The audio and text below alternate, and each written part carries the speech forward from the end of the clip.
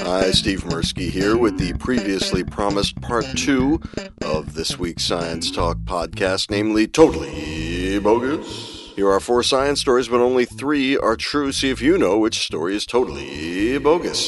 Story 1, famed primatologist Jane Goodall wrote to a judge on Staten Island urging him to send a woman to prison.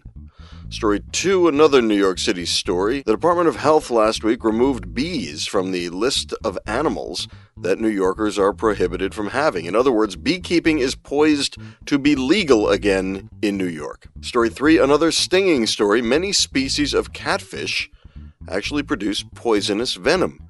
And story 4, people with large fingertips have more touch sensitivity.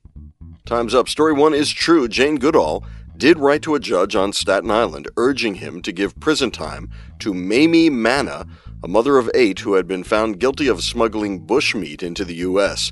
The judge was more lenient than Goodall hoped. That's according to a New York Daily News article with the fantastic headline, Staten Island Octomom Gets Probation in Monkey Meat Case, which is nowhere near your grocer's freezer.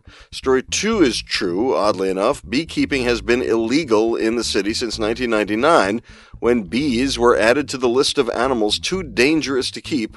That list includes lions, crocodiles, and pit vipers. As community gardens have flourished in recent years, beekeeping has likewise grown in popularity, but keepers face stinging fines if found out. Soon, they'll be able to pollinate in peace.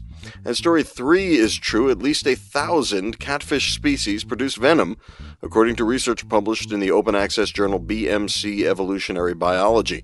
It appears that North American species mostly use the venom defensively. The fish's venom glands are next to sharp spines on the edges of the dorsal and pectoral fins. When a spine jabs a potential predator, the membrane surrounding the venom gland cells tears, releasing venom into the wound. And that's no fish story. Well, it is a fish story, but it's no fish story. Well, which means that story 4 about people with large fingertips having better touch sensitivity is totally bogus, because just the opposite appears to be the case. A study in the Journal of Neuroscience found that the density of receptors was higher in smaller fingertips, giving the small-handed a leg up when it comes to being armed for sensing touch. And let's give those researchers a big hand.